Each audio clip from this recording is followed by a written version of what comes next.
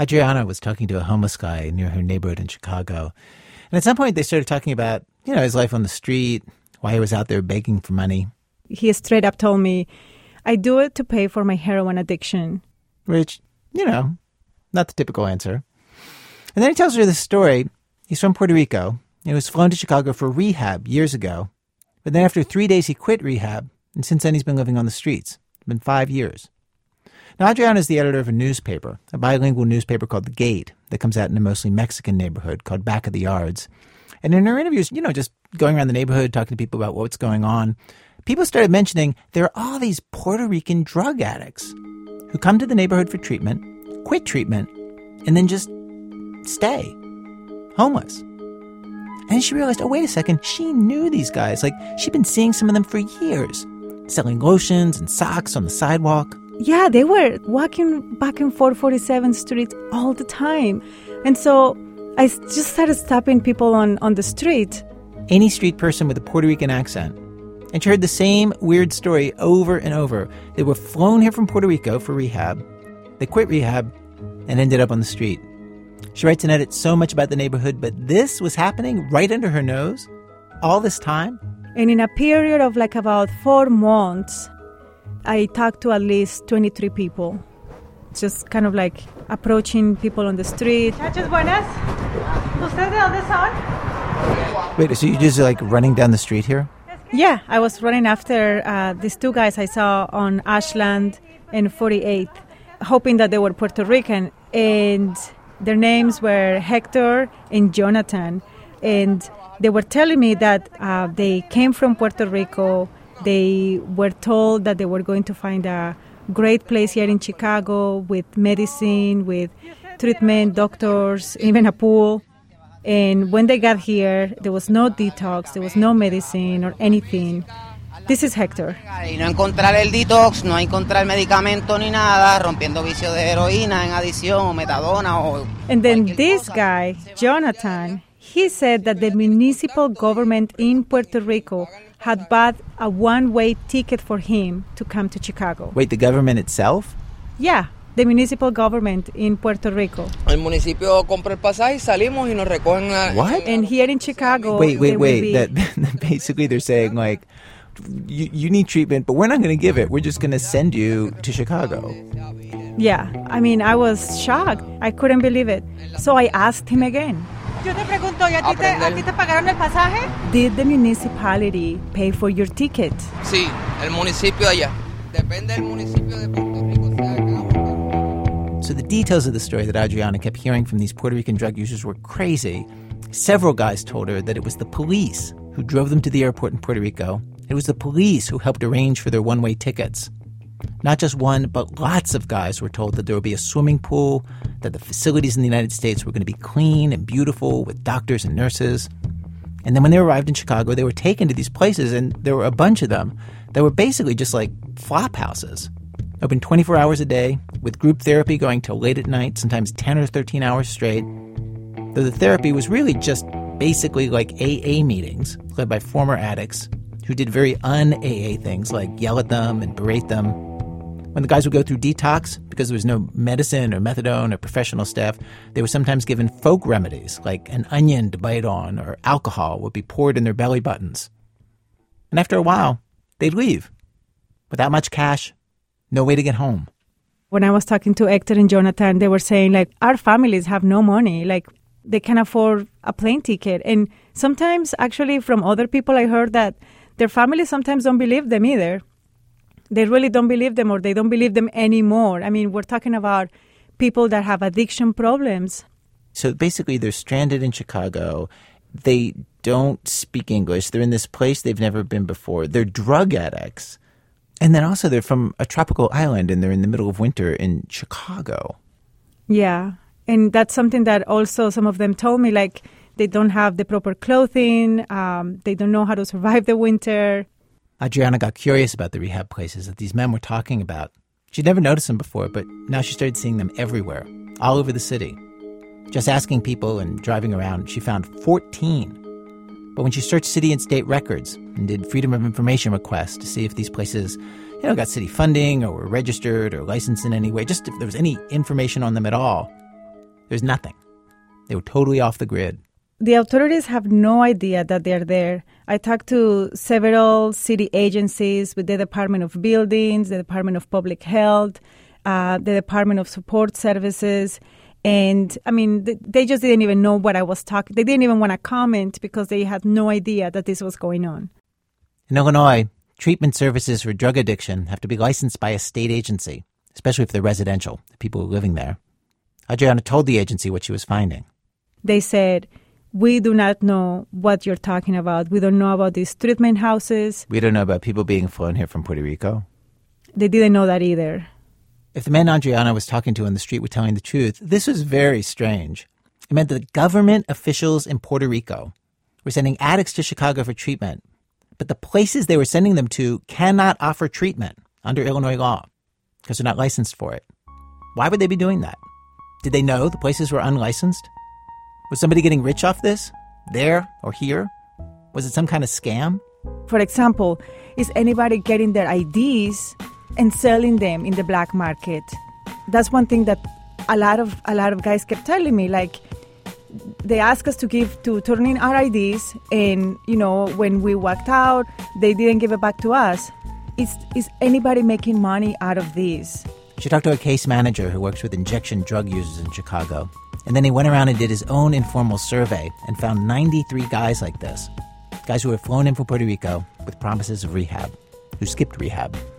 Adriana also found a researcher in Puerto Rico named Rafael Torrea, who wrote a dissertation about drug users being flown off the island to unlicensed facilities. He told her it's not just happening in Chicago. Different municipalities ship, send, relocate, however we want to call it, drug users from Puerto Rico to different sides of the United States. We know that from Fajardo, they would send to Philadelphia. We know that from Barceloneta, Vega Baja, Vega Alta, Dorado, they would send to New York City. But there's also New Jersey. There's Florida. There's South Carolina, Wisconsin, Boston. The more you ask, the more you see that this has been happening for a long time.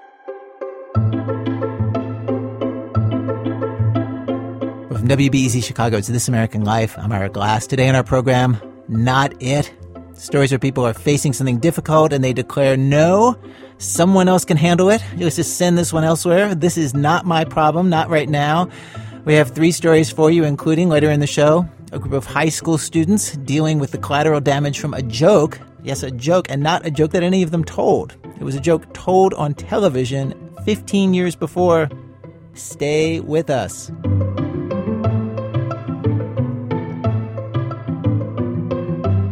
We are continuing right now in Act 1 of our show. Act 1, Como se dice, not it.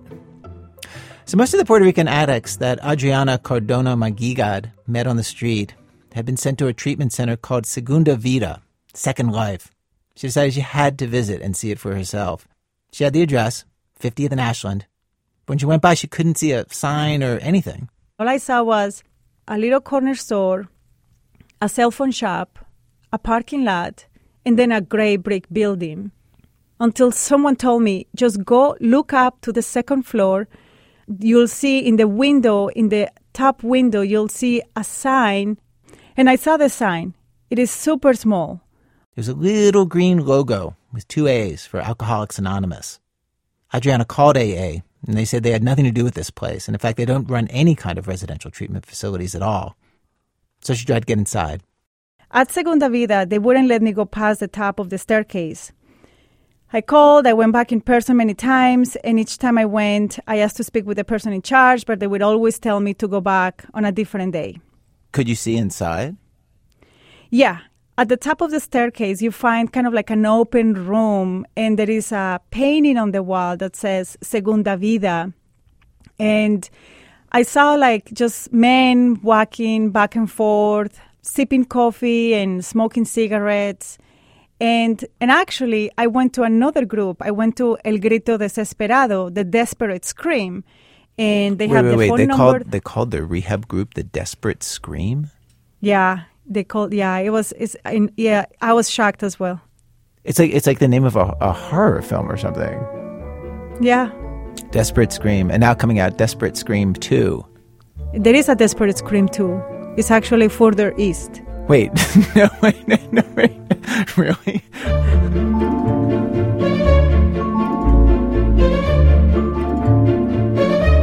So I went to El Grito Desesperado, the desperate scream, on a Saturday evening, and the cigarette smoke was overwhelming, and it was really dirty.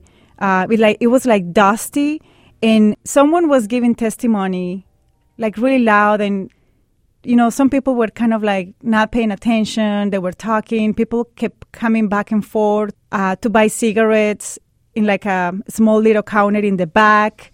It seemed very unorganized. Somebody gave a very personal testimony.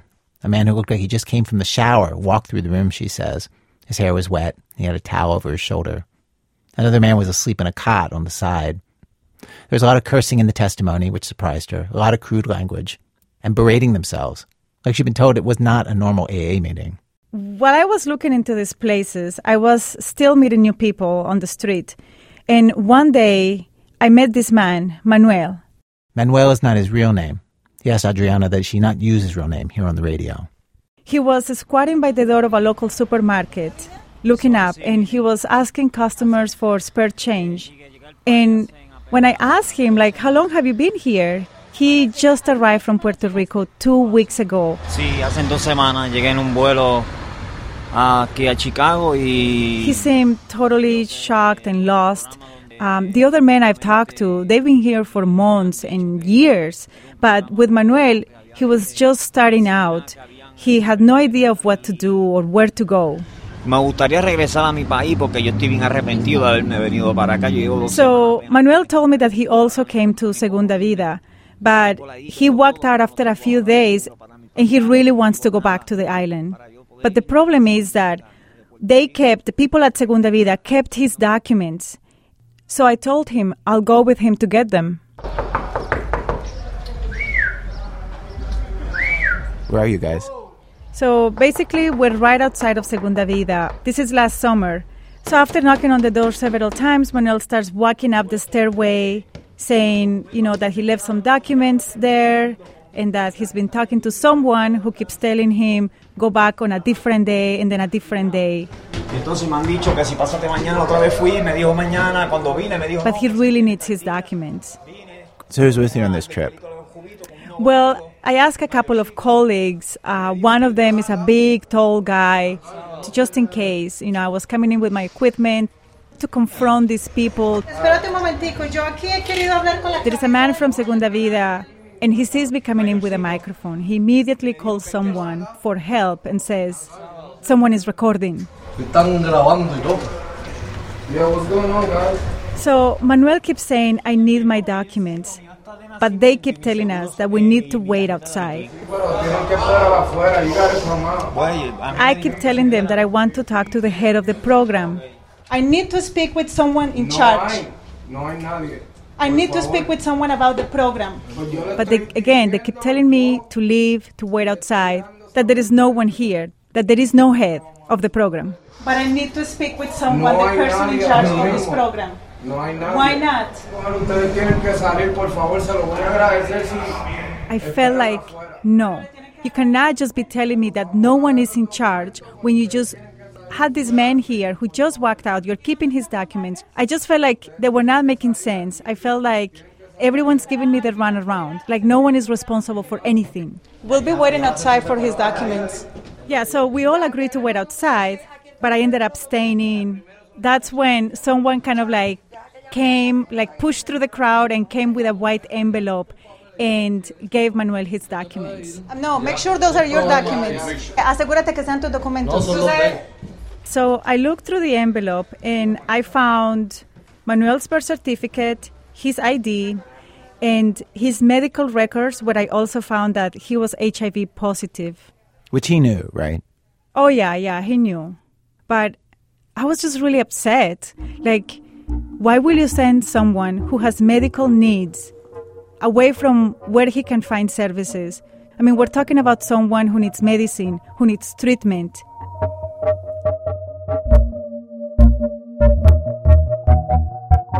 Back in Puerto Rico, he was getting medicine to manage his HIV. Here in the States, at Segunda Vida, they weren't providing that. A week after forcing her way up the stairs to Segunda Vida, Adriana was surprised to get a call from a guy who said he was one of the founders of Segunda Vida. His name's Efrain Moreno, and he agreed to come to her office for an interview. He showed up in jeans and T-shirt with one of the guys who had actually tried to kick Adriana out of Segunda Vida the week before. They wouldn't let Adriana record, but she took notes. Efrain Moreno told her that he is a former addict. In fact, he'd gone to a group in Milwaukee like Segunda Vida that was open 24 hours, called El Último Paso, the last step. Then he moved to Chicago and he started Segunda Vida.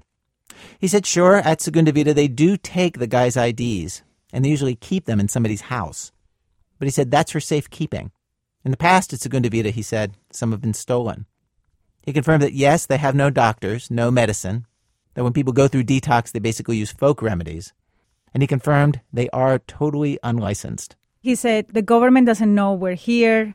The government doesn't give us any help. And actually, they sound like they're proud of the fact that they're running this group on their own, with donations, with our own efforts. Adriana, did you get any sense of if he was making a lot of money off this? You know, I looked into it, and it didn't really seem like he is a rich guy making tons of money. In fact, it didn't seem like he was actually benefiting or financially benefiting from this. By this point, Adriana had heard about how many of these groups make their money. She'd been told that in Chicago, addicts live in these groups for free, with free room and board, for 3 months.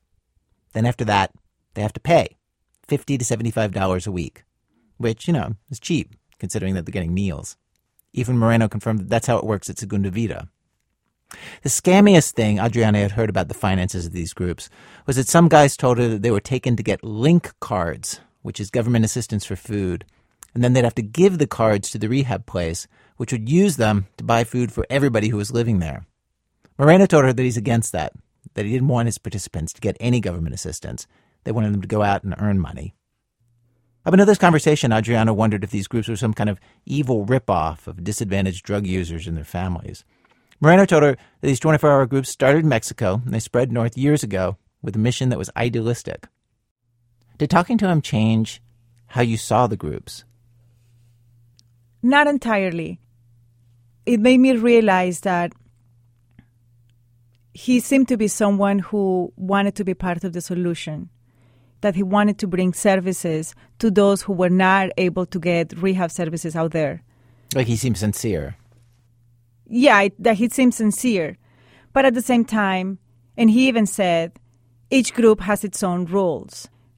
And because there is no oversight, it's really hard to know what are those other groups doing. Did you ask him about these guys who get sent up from Puerto Rico and then end up out on the street? Yeah, and I also asked the other man that he brought with him. And what'd they say about that? Basically, they actually do outreach in Puerto Rico to try to get people to come to their place. They actively recruit people from Puerto Rico. The fact that they end up on the street, Efrain Moreno told her, that's because they're weak. They don't really want to get clean. By this point, Adriana had figured out about as much as she could in Chicago. It was obvious what she needed to do next. I got on a plane. Welcome to San Juan, Puerto Rico, where the local time is 2:50. So what'd you find out in Puerto Rico? Well, I talked to a lot of people. I talked to municipal authorities, local police in different municipalities. I even talked to the governor of Puerto Rico. Wow. Yeah. They all say, yes, we do this. They are completely open about sending users off the island. Wait, but do they know that these are unlicensed places, or do they think they're sending people to, legitimate rehab facilities? No, they don't know that these places are unlicensed. They assumed that they're licensed. I don't think they've even questioned the fact that they could be unlicensed. The list of people who assumed that they were sending people to licensed facilities is long, and it includes 4 police officers in the municipality of Caguas, the mayor and police commissioner of Juncos, a police officer from Juncos, and another from Utuado, health department officials, and a few people involved in a program called De Vuelta a la Vida, Return to Life. This is the biggest single program involved in flying drug users off the island. It's run by the state police. They help drug addicts get food, clothing, hygiene, and other services on the island. But also, they arrange for lots of them to fly off the island to these unlicensed programs in the United States, and they coordinate the activities of other organizations that do this. How in the world did you get the governor to talk to you about this subject? Yeah, so I was at a local event at a community in Old San Juan, and I noticed that there was like a lot of security there, and I didn't know he was going to be there, and I just kind of like, oh my God, I really have to interview him and ask him about the Vuelta a la Vida. ¿Me puedes hablar un poco de la importancia de este programa y tú qué sabes de este programa? Ha sido muy exitoso, hemos logrado. So what's his name? His name is Alejandro Garcia Padilla. And what did he say? So I asked him if he knew about the program, the Vuelta a la Vida, the state police program. And he said it was a very successful program, that it was a great opportunity for users in Puerto Rico who were hoping to get off drugs. Did you tell him that you kept meeting all these addicts from Puerto Rico who ended up in Chicago, and they were supposed to be going to these programs and they basically end up homeless? Did you tell him that? Yeah, I explained the situation, but he didn't seem really worried about it. He told me that he knew the mayor of Chicago, Rahm Emanuel, and the governor of Illinois at the time, Pat Quinn, had a lot of services available, and that the users should look for help and try to find services. From the state of Illinois. From the state of Illinois, Yo sé que el yes. alcalde Emanuel de Chicago y el gobernador Quinn de Illinois tienen muchos programas. And if they want to come back here to Puerto Rico, we have services for them too. They are brothers. We welcome them. Right, I like that his whole attitude is like, well, I'm sure they'll get services. It's going to be fine. Yeah, he was pretty much kind of like making it sound like, yeah, well, don't worry about it. We got you. Adriana also spoke with the woman who runs De Vuelta a la Vida. Her name's Laura B. Duval Fernandez. No surprise, even though her organization is helping arrange for drug users from all over the island to fly to treatment in the United States, she said she had no idea she was referring people to unlicensed facilities. And the interesting thing is that she says it's up to the families of the users to check if these places are certified or licensed or not. Even though her agency is sending them to these places? Well, that's the thing. When I interview her, then she was kind of like getting technical in saying, well, we're not referring them. We are pointing them to those places. Solo le podemos dar el servicio y facilitárselo. We are showing those places to them, like we're giving them the information, and it's up to the family or the user himself to check if those places are certified or not. Quien es responsable es el familiar. If they do end up leaving the island under the Vuelta a la Vida program, they have to sign a liability waiver before they go, pretty much saying that no government official is responsible for them once they leave and once they're out of the island. The drug users in Chicago told Adriana they never got this message. They said no one told them that they or their family should check out the rehab places before flying to Chicago. Many wouldn't know how to check, she said. They don't have the internet. Some are not in touch with their families. If anything, they said, government officials were reassuring them that everything was going to be really great in Chicago. They pretty much trusted the government officials who were sending them here. Like Manuel, he totally trusted that he was coming to a place with all kinds of services. In the end, Adriana did find one official who seemed to really understand what was happening with these drug users once they got to the United States. His name is Dr. Angel Gonzalez, and he was with the Puerto Rican Department of Health, Anti-Addiction, and Mental Health Services until last year. About a year ago, while he was still with the agency, he went to a drug treatment conference in Philadelphia, and he heard about the unlicensed places from a reporter there. We felt terrible. I mean, imagine somebody living in these conditions. So, we became very alarmed with that. He's tried to alert other officials all over Puerto Rico to the problem, but he says nothing's changed. He told Adriana that the big issue is there are so many injection drug users on the island right now. Puerto Rico has become a big transit point for drugs traveling to the United States from South America, and the budget to treat these users is shrinking. And Dr. Gonzalez says he thinks most of the police or other officials sending users of the island for treatment think, well, it's either this or no treatment at all. So in other words, something's better than nothing. I guess. I guess, because when you look at somebody like Manuel, he wasn't getting nothing in Puerto Rico. He got HIV meds and methadone. And after Puerto Rico said, not it, and sent him to Segunda Vida, and after he quit Segunda Vida, he tried to sign up for legitimate, licensed drug treatment in Chicago, but he ended up on a long waiting list. Kind of a slow motion, not it. While he's been waiting, he got sick from eating garbage and ended up in the hospital, where they found other physical problems. He got arrested for stealing from a store, did a couple months in jail, where he finally stopped using, Adriana says. Then he got out of jail, and Adriana says he's now using again. He's also found a place to get methadone, and he gets that too. He still has no HIV medication, still doesn't speak English, still has to put up with the winter. 9 months after he arrived in the United States, Adriana says things seem worse for him. Or in any case, they're certainly no better than they were back in Puerto Rico. Though he does have friends. It's a community of people like him, addicts that came here with the illusion that they will get great services, and they're now in the streets. And they hang out at the McDonald's, they hang out at the corners, they all hang out all day. Because he has those guys, Adriana says. To her surprise, Manuel has stopped trying to get himself back to Puerto Rico.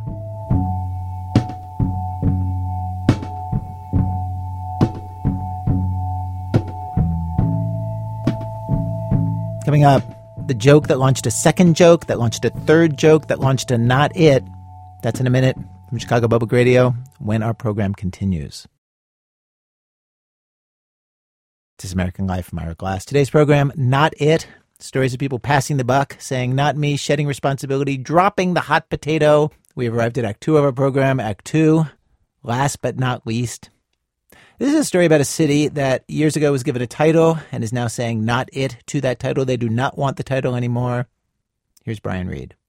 Tim Cowan's a junior in high school, and he was sitting in class one day last fall when he learned something about his hometown that shocked him. Tim's lived his whole life in a small city of about 30,000 people, Kankakee, Illinois. It's about an hour's drive south of Chicago. And so his class was on laptops, researching local Kankakee history together. And they showed us this article, and it said that out of 354 cities, that we were ranked the worst city, in all the cities in America. Hate to break it to you, Tim, but all the cities in Canada, too. The article was from 1999, the year the ranking came out. It was ridiculous. I couldn't believe it. I grew up thinking our town was fantastic, and then all of a sudden I hear, oh yeah, we were ranked the worst city in America. It was pretty hurtful to see that, you know? The ranking had been published in a book called The Places Rated Almanac that used 9 criteria, like crime, job outlook, climate, and culture, to rate cities' livability. These lists come out all the time. They're a dime a dozen.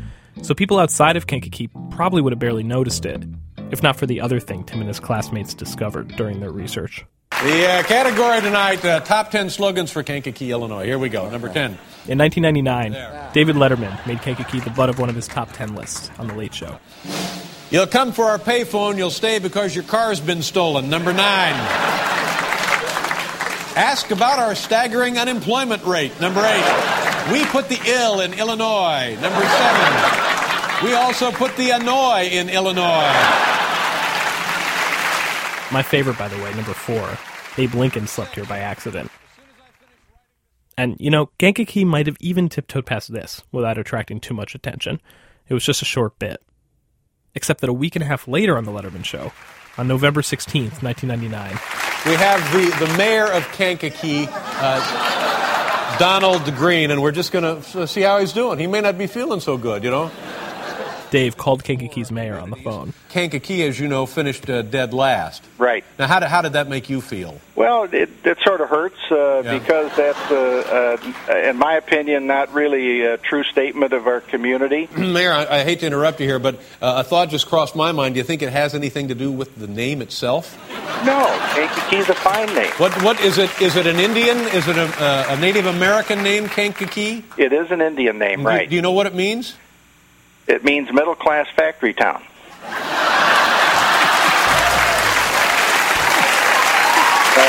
Pretty good. Letterman tells the mayor, I'm going to do you a little favor. He says he feels a connection with Kankakee because he's from Indiana, right next door. So we thought long and hard, and we came up with something to give to you to brighten the spirits of you and the community of Kankakee. Do we have it? Turn on the satellite, ladies and gentlemen. There. The show cuts to a shot of Kankakee's City Hall. where a trailer is parked out front with some kind of structure sitting on it that's about to be unveiled. All right, go ahead. Tell them what it is, Alan. It's a brand new gazebo! Yes, featuring rugged cedar construction and whitewash to withstand the harsh, inhospitable climate of Kankakee. This gazebo has... And if you thought the joke ended there, well, then you did not watch The Late Show 2 weeks later, December 1st, 1999, when Dave called up the mayor of Kankakee yet again, while the man was on vacation, to tell him he didn't think the show had done quite enough to help the town. We have something else, Mr. Mayor. Sit down, get a hold of yourself. Okay. In addition to the gazebo, Alan, tell them what we're giving them. Dave, we're giving them another gazebo! Identical to the first one. Again, the show cuts to downtown Kankakee. Again, there's a gazebo, the second one, sitting on a trailer next to the first, with a sign, Letterman's suggestion for a new tourism hook. Kankakee, the home of the twin gazebos. There it is, Kankakee's brand new gazebo. It makes everything okay. It's not a placebo. Gazebo.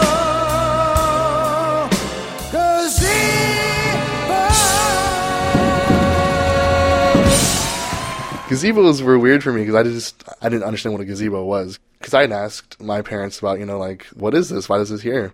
And then they told me, it was from David Letterman. And that was the end of the story. There was no more talk about it.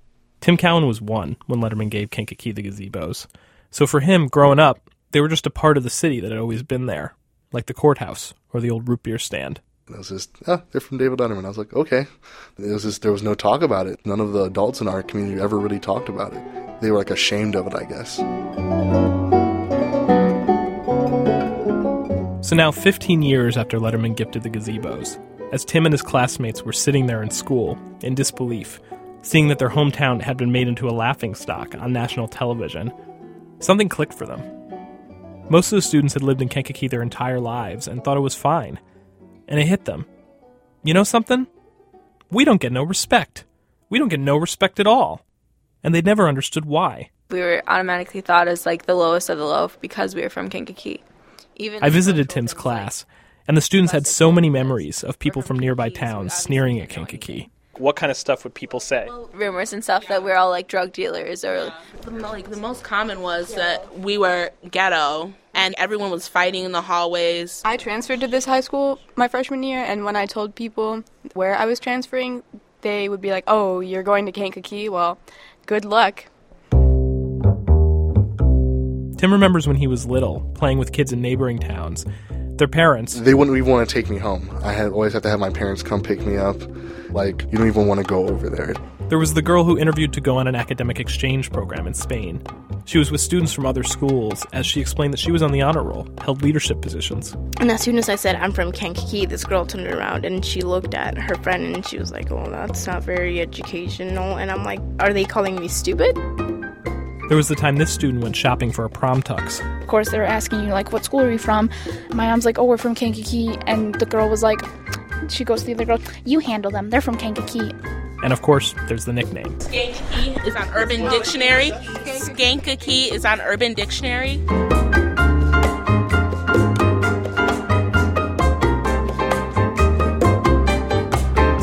There are actually several definitions of Kankakee on Urban Dictionary. One, a noun, when a manatee gets a canker sore. But also, quote, a once thriving railroad town that has become overrun by gangsters and hood rats. And you can't lay all the blame for that on Letterman. Just like happened to cities across the Midwest, in the early 80s, several huge employers left Kankakee or went under almost overnight, leaving thousands of people out of work. And like also happened to lots of other cities, white people fled Kankakee in droves. Meanwhile, white people stayed in the adjacent suburbs of Bradley and Bourbonnais. As a result, those towns and their joint high school are much whiter than Kankakee, which is about 40% black and 20% Latino. One of the teachers of the class I visited, Steve DeSano, remembers when he was hired to come to Kankakee High a few years ago. I immediately went online because I didn't know about Kankakee. I discovered quickly a lot of people thought it was bad and poor. There was blogs about it. People would say, "Oh, it's Kankakee. It's the worst place ever." They make it like it's a jail yard or something. Especially there's a street here called Hobby. And there was like, you can't go out at night, you shouldn't even drive down it. Well, I drove down it when I came here, and what I saw was families. They were black families. So I was like, well, so this must mean something. I've been out and they're like, I would never go to that side of the town. Well, why? Well, it's dark over there. What do you mean dark? You mean like dark at night? Like, and they're like, no, dark. You know. One student said she once overheard a white woman at the Walmart in Bourbonnais going on about a gangbanger she claimed to have seen in Kankakee, and how he was probably going to rob her house. As the student was telling me about this, her classmate Darnisha chimed in. I have been a lot of places in Kankakee. I've never seen a gangbanger. I think what they see is African Americans that are dressed a certain type of way, Mexicans that are dressed a certain type of way, and they're in cliques. So they're like, okay, well, I was told Kankakee is a blood place. Those must be gangbangers. So I'm going to go spread this word and say, I seen gangbangers. No, baby, you seen a clique of people hanging out just differently than you do. Just like you hang out at Starbucks, they're hanging out at parks and stuff. It doesn't make them gangbangers. That brings to mind a comment thread I saw on citydata.com titled, Is Kankakee Really Dangerous for Caucasians? In which a woman says she and her husband are looking to purchase a home in Kankakee, but, quote, some of our friends said that area is prominently black and Hispanic, and that we would be shot or hurt if we moved into that area because we are white. Is this true?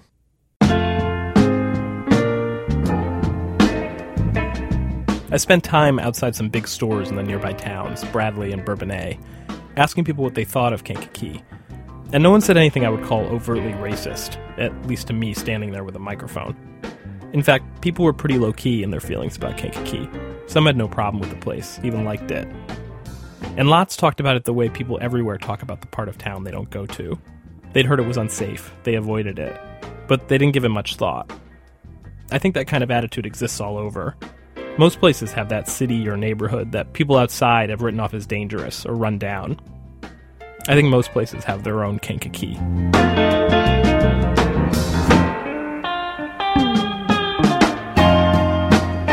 So, when the students at Kankakee High finally, after all those years, discovered the true history of their town, they decided enough was enough. Learning that they'd been ridiculed on national television as the worst city in America, and then realizing that the symbols of that ridicule, the gazebos, were just sitting there, on display in the heart of their city? Oh, hell no. Every time we had to look at them after that point, it was like seeing something that was mocking us. Tim says that was the last straw. We were all like, why are they still here? Like, it's been 15 years. Why are they even still here? We should get rid of them. They found out that they weren't the only ones who felt this way. They saw that Kankakee's economic director had said once in the Chicago Tribune that every year he tries to get the mayor to send the gazebos back to David Letterman. So the students joined that campaign. They met with the mayor and talked her into letting them tear down one of the gazebos. But Tim says just in case outsiders might see them as destructive hooligans. We're like, let's try to do, in a funny way. Let's, put it into a rocking chair and send it back to David Letterman. He was retiring, so we thought it'd be funny if he got a rocking chair to go along with it. The class contacted David Letterman and persuaded him to receive a rocking chair made of repurposed gazebo wood, a gift for his retirement, which is happening next month. Almost immediately, there was backlash to the idea. Someone formed a Facebook page with more than 400 likes called Save the Kankakee Gazebos, where people posted angry comments like this one. Typical of Kankakee to let the gazebos fall into disrepair, then tear them down and make a mockery of a very costly gift to the city. This community is just as much a mess as it ever was. How about using their carpentry skills to repair these boarded-up crack houses, to make some much-needed, quality, low-income housing? It's true there's more crime in Kankakee than in surrounding areas, including some gangs. There were 6 murders last year and 100 aggravated assaults in a city of about 30,000 people, and the unemployment rate is still high, almost 10%. But still, the people I talked to who live in Kankakee said they wouldn't want to move. They love it.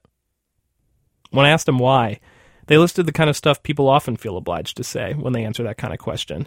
The great library, the farmer's market. Though what I'd say I heard the most praise for in Kankakee was its diversity. Standing in front of the class I visited, you could see it, and see that they're proud of it. I am biracial myself, which is a great thing. This is a student named Alexis. I am friends with a lot of Mexicans. Muy bien. And that's not racist because I'm in Spanish 3, so I know Spanish. And I'm friends with white people. This is my best friend. She's white. Can you confirm that? Yeah, I'm her best friend. And that you're white? Oh, yeah, and I'm white, too. I see how it is. So it's just a really good environment to be in. One student said she transferred to a private school, but she only stayed a few days. She missed the diversity of Kankakee High and having friends around that she could speak Spanish with. It made me wonder, back in 1999, Kankakee was rated the worst place to live. For who, exactly? Hello, Kankakee! On a snowy day in February, the students did it. They marched out to the gazebo next to the train station, crowbars and chainsaw in hand, and demolished it. The next month, Letterman sent a crew out to Kankakee to film a new segment for his show, the students presenting him with the rocking chair, in front of a live audience at the Paramount, a beautiful old-timey theater downtown. Here's Alexis, the biracial student with the white best friend. We welcome you as we show America the greatest hidden treasure in the world, Kankakee. Other schools, employers, and people put us down every day because we live in Kankakee.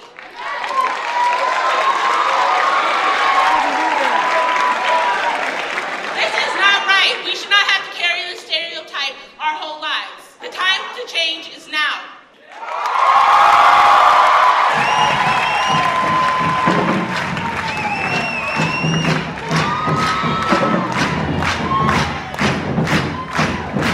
The school marching band filled the aisles, wearing brand new uniforms with red plumes on their hats that arrived just in time for the TV shoot. I know it sounds corny, and sure, there was some corn, but I don't think I've ever been to a high school pep rally where I sensed as much actual pride in the town as I did here.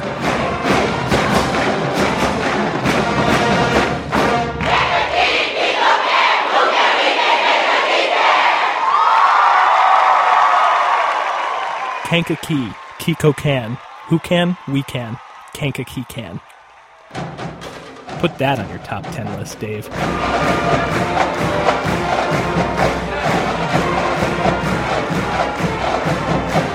Brian Reed is a producer on our program.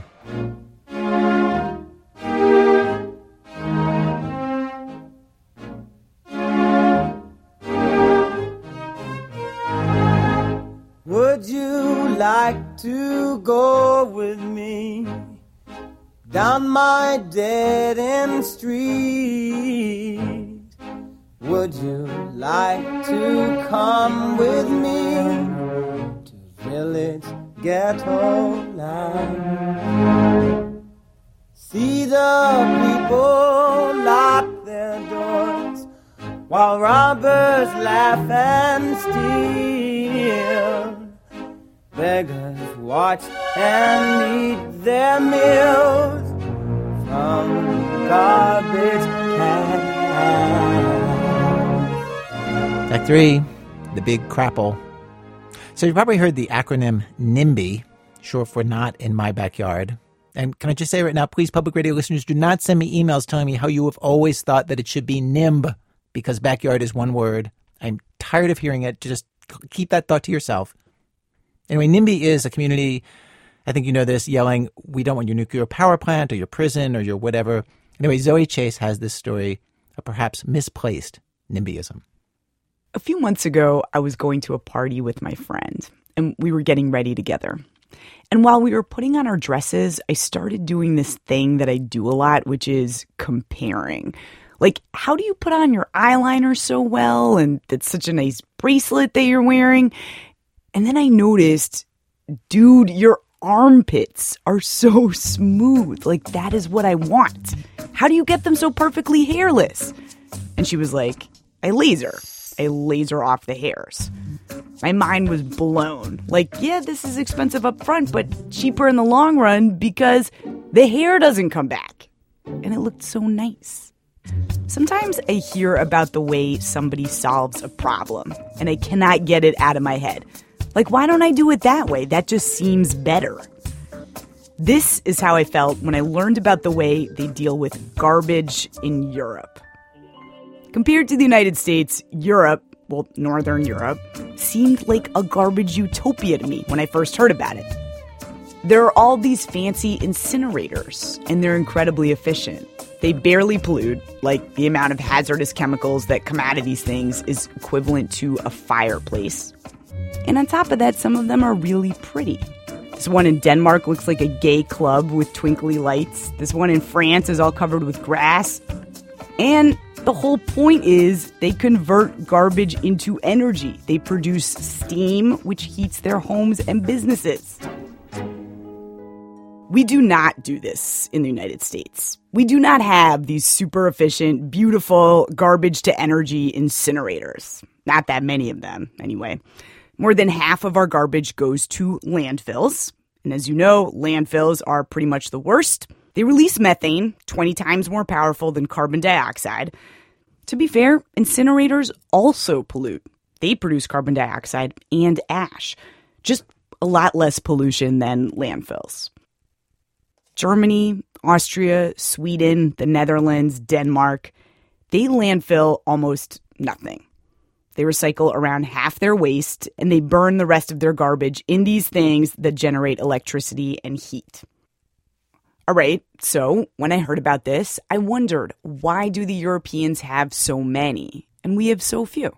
And the answer really boils down to this is not Europe.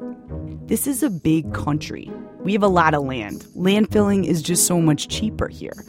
And that was the answer to my question. Except there are a lot of places in the United States where there's not a lot of space, where land is super expensive. Like New York City, where I live. New York doesn't deal with any of its garbage itself. 80% goes to a landfill somewhere else. Trucks get on I-78 and drive hundreds of miles to eastern Ohio to drop off my Chinese takeout containers. Sending our trash away costs $300 million a year. That's just for the transportation. New York kind of seems like the perfect place for a fancy new waste-to-energy incinerator, so why don't we have one here?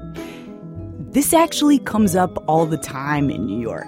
It's been debated over and over, and it never happens. And I know exactly why.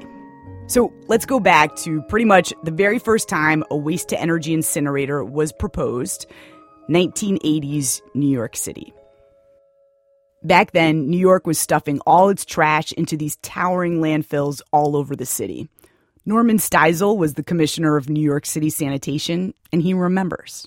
The trucks literally could not climb the hill. It was basically, such a sharp peak that they couldn't get to the top to dispose any of the waste. So they were driving up basically a volcano in the Bronx that was built on garbage. Right. It's all built out of garbage and dirt. And there were these vast underground fires, which took literally years to put out and get under control. Not only were they scary, the landfills were almost full. So Steisel and the Koch administration decided to put in these waste-to-energy incinerators, like the ones they had in Europe then. One in every borough, the Bronx, Queens, Brooklyn, Manhattan, Staten Island. But the problem in New York City is, everywhere you go, someone is there. Someone to say not it.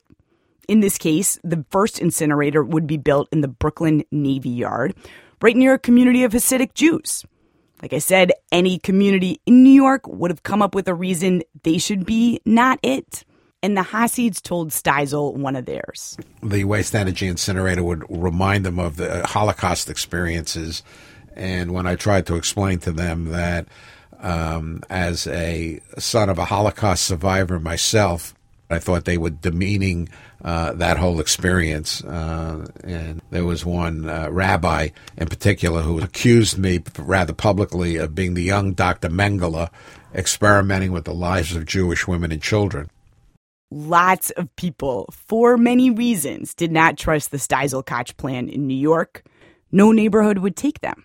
But the plan lingered. The mayor still wanted to do this seemingly logical, energy-generating, less polluting thing for New York City.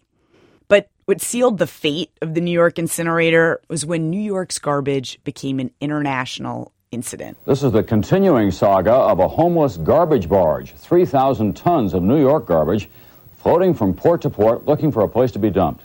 Here's Tom Brokaw in 1987. For weeks, night after night, he reported on the wandering Mobro garbage barge. You might have heard about this. It was a really big deal. Here's what happened. A landfill in Long Island was full. A guy out there cut a deal to send it to North Carolina, ship the garbage on a barge down south, and they'll put it in their landfill. Except once it got to North Carolina, someone said they saw a bedpan on the barge. Medical waste. And they wouldn't take it. So the garbage barge set off on this journey of rejection. Alabama, nope.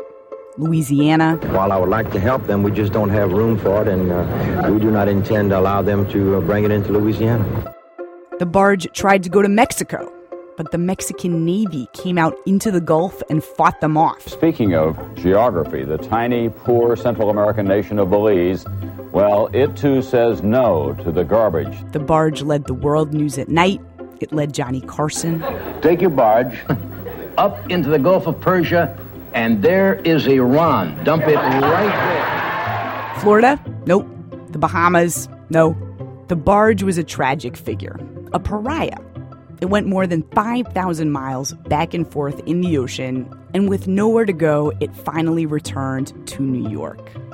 There were court battles around what to do with it, and environmentalists seized upon this moment. Eventually, the city figured out it was mostly paper and cardboard, and a bunch of Greenpeace people hung this banner across the garbage, saying, "Next time, try recycling." You might have thought, with all this anxiety about garbage and what to do with it, this would be the moment for European-style waste-to-energy incinerators to take off. But it turns out the biggest opponent of waste-to-energy incinerators is the recyclers. Yeah, the recyclers. We believe that Americans don't want to burn their trash. They'd rather recycle it, and they'd rather produce less of it because they realize that there's a cost to trash. This is Eric Goldstein, avid recycler in New York City. He's been with the National Resource Defense Council for more than 30 years. He is resolute against incinerators. He thinks that incinerators actually discourage recycling. They compete for the same stuff. And less recycling, that's worse for the environment. If you don't recycle, he says, then it's like you have to use natural resources to make a new thing every time.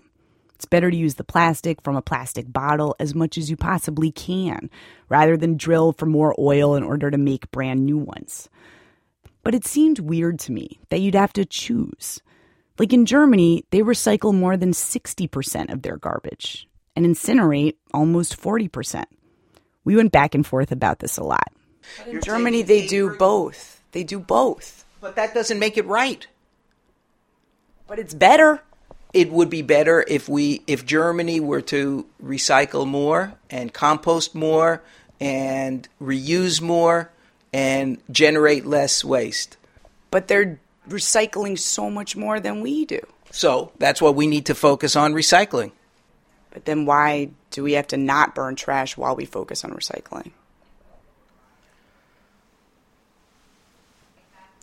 City officials only have so much time, energy, and resources to transform waste policy so that it places recycling and prevention and composting as the cornerstones requires a lot of work. It's not going to be easy, and it's probably going to take another decade or so before that transformation is complete in places like New York City. While that's going on, he says, we can't let officials be distracted by incinerators. This has been the philosophy that rules New York to this day. Focus on recycling. The latest attempt at getting a European-style waste-to-energy facility in New York happened 3 years ago in 2012 under Mayor Bloomberg. And it did not go well. At the time, James Otto was a councilman on Staten Island, and he remembers being at an event when a city government guy approached him. And he said this. Just keep an open mind. Don't fly off the handle. The guy knew the issue might be sensitive because when it comes to garbage, Staten Island has lost New York City's not-it game for decades. In 1948, Robert Moses built a landfill on Staten Island. Fresh kills. It's Old Dutch, means fresh stream. At the time, he promised it would only be around for 3 years. 50 years later, it was one of the biggest landfills in the world. When you were a kid and you went to the Staten Island Mall on a hot summer day, you used to kind of take a deep breath in the car and get out of the car and kind of run to the mall because you didn't want to deal with the smell. This history for native Staten Islanders is something that we never forgive. And anytime an issue having to do with solid waste arises, Staten Island elected officials get their backup. So in 2012, the Bloomberg people called Staten Island to talk about this great new technology for dealing with waste. We're exploring lots of different places to put this facility, they said. Except when the city put out the official document calling for bids, they had only one suggestion for where to build it: Staten Island, on top of the Fresh Kills landfill. James Otto predictably flipped out. He said no. Our dance card was filled, and now it was time for some other boroughs to sort of run point on this new technology. It wasn't going to be Staten Island. Manhattan, 42nd Street. Times Square. Times Square. I want it right there on Times Square where all the tourists are, where all the attractions are. Let it go in a place like that. This is Burl Thurman. She works on environmental justice issues, and she lives on Staten Island. Staten Island doesn't trust the city of New York in anything that has to do with garbage. Even knowing all this, the Bloomberg administration moved ahead with their plan. In April 2012, they got in touch with the people who had bid on the proposal and organized a bus tour out to Fresh Kills to look at the proposed site. Only something very weird happened right at the time the bus was supposed to show up. A nearby compost plant, which was mostly wood chips, caught on fire. And it was actually a major fire. There was smoke blowing up over the interstate. You could see it from Manhattan. The bus tour was canceled. The smoke reminded Staten Island of what burning garbage might mean for them. And the next day, when Bloomberg went out to thank the firefighters, he got an earful from the Staten Island politicians, infuriated about the waste-to-energy proposal on Staten Island. And an hour and a half after he left, Bloomberg's deputy mayor pulled the deal. No incinerator or gasification or heat turning trash into energy European style, nothing. Not in New York, where someone is always not it. And while I was researching this story, someone raised the point that the compost fire was awfully well timed. I asked Burl about this. Were there conspiracy theories about who started the fire? Well, I don't, you always have that in the back of your mind, but, It was fortuitous. It was, wasn't it?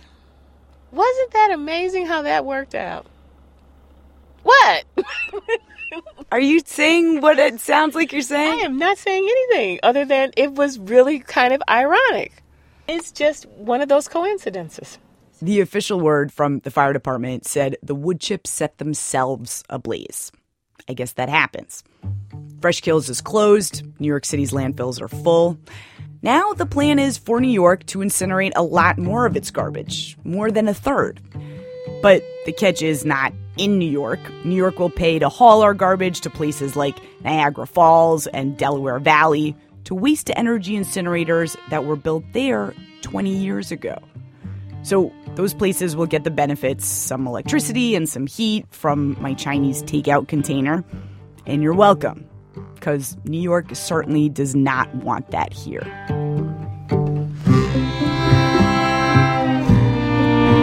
Zoe Chase is one of the producers of our program.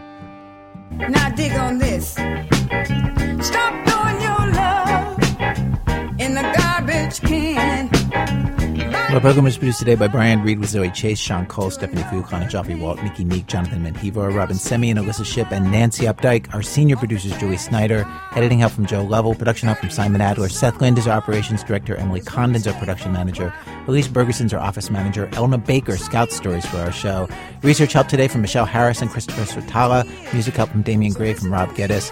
Adriana Cardona Magigag did a lot of her investigation into Puerto Rican drug addicts as a fellow with the Social Justice News Nexus Texas at Northwestern University. She went to Puerto Rico with support from the Fund for Investigative Journalism. Bill Healy, Kari Leiderson, and the Center for Investigative Journalism in Puerto Rico helped with reporting. Special thanks to WBEZ's Kay Cahan, Viviana Bonilla-Lopez, and Wayne Rydberg. Thanks also today to Aaron Weiner, who turned us into the story about garbage, Bill Curtin, Ann Kavanaugh, Heather Claiborne, Amy Diebold, and Roman Palalik from The Late Show for getting us the old Kankakee footage, John Gabris and Marion McCune. Our website, thisamericanlife.org. This American Life is delivered to public radio stations by PRX, the Public Radio Exchange. Thanks, as always, today to our program's co-founder, Mr. Tori Malatia. You know, he's doing this new thing where whenever he walks out of a room, he says, "Hasta la vista, baby," and then he turns and says, That's not racist because I'm in Spanish 3, so I know Spanish. I'm Ira Glass, back next week with more stories of This American Life.